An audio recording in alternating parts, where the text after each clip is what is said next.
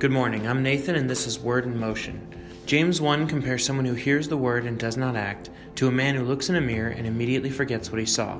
But the one who looks and perseveres, it says, being no hearer who forgets but a doer who acts, he will be blessed in his doing. This is a pod for looking in the mirror each day, seeing our imperfect selves, and making one change each day to live and love as God intended.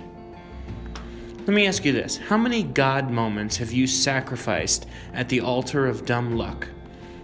How many God moments have you casually chalked up to coincidence? Paul has just survived a shipwreck, but God isn't done using him to point people to Jesus. Let's pick it up in Acts 28, taking it from the top. After we were brought safely through, we then learned that the island was called Malta, and the native people showed us unusual kindness, for they kindled a fire and welcomed us all, because it had begun to rain and was cold. When Paul had gathered a bundle of sticks and put them in the fire, a viper came out because of the heat and fastened on his hand. When the native people saw the creature hanging from his hand, they said to one another, "No doubt this man is a murderer. Though he has escaped the sea, justice has not allowed him to live." He, however, shook off the creature into the fire and suffered no harm. They were waiting for him to swell up or suddenly fall down dead, but when they had waited a long time and saw no misfortune come to him, they changed their minds and said instead that he was a god. Verse 7, Now in the neighborhood of that place were lands belonging to the chief man of the island, named Publius, who received us and entertained us hospitably for 3 days. It happened that the father of Publius lay sick with fever and dysentery, and Paul visited him and prayed, and putting his hands on him, healed him. And when this had taken place, the rest of the people on the island who had diseases also came and were cured. They also honored us greatly, and when we were about to sail, they put on board whatever we needed.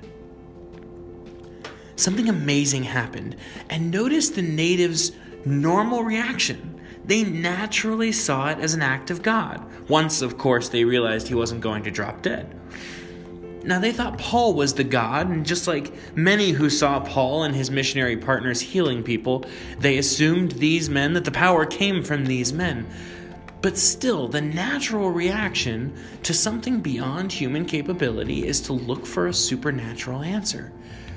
This is a good thing. This is a glimpse in. This is a window in. This is a cracked door in for someone who might have a hard heart otherwise. But how many of us, when we narrowly escape an injury or when we hear about someone healed, we say things like, well, you dodged a bullet, or whew, got lucky this time. How many God moments have we sacrificed? Have we laid the credit instead? We lay the credit at the inanimate altar of luck or coincidence. By the way, while we're on the topic of healing, let me say this. If someone gets cancer and they are miraculously healed, that's a God thing, obviously. But if someone gets cancer and they are treated for it and they go into remission due to chemo or radiation or other medical methods, that's still a God thing.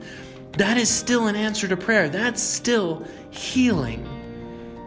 In fact, that's still miraculous because God has provided all of the knowledge and capability and tools that led to the doctor's ability to fight the cancer. Anyways, what about today? What should God be getting credit for today? And how can you openly draw attention to it? I'll give you an example in my own life. Today I'm recording on a Thursday.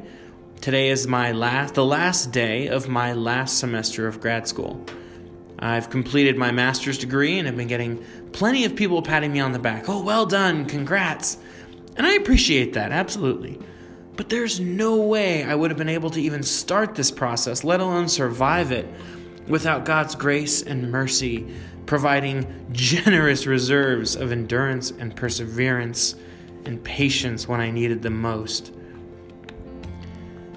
This degree has been 4.5 years of God moments, some of which I've given him credit for and some of which I've probably taken too much credit for myself. How many God moments have you sacrificed at the altar of dumb luck or coincidence or pride? What should you be giving God credit for today? Let me ask you this. What can you give God credit for today that might point someone else to him? How can your successes, however big or small, even the ones that look coincidental or look like luck or look like the result of your hard work, how can those be disciple-making opportunities? Because ultimately, anything that we succeed or fail at, the purpose of our life, success and failure included, is to glorify God and to point people to Him. So what successes in your life, what luck, what coincidences in your life are actually disciple-making opportunities given to you by God? And how can you take advantage of them? Let me pray for you today. God, give us eyes to see our luck, our coincidences, our good fortune and success as disciple-making opportunities.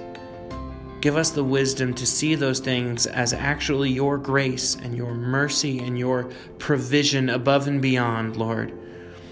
Your mercy beyond what we can understand, your peace that passes understanding, Lord. Remind us day to day to give you credit, Lord, and show us how to use those things, those opportunities, to give glory to you and to point others to you. In Jesus' name, amen. Hey, we're coming to the end of Acts. We'll Sabbath in the Psalms tomorrow as usual, and then wrap up Acts next week. Thanks so much for listening. Have a great day. I'm Nathan, and this is Word in Motion.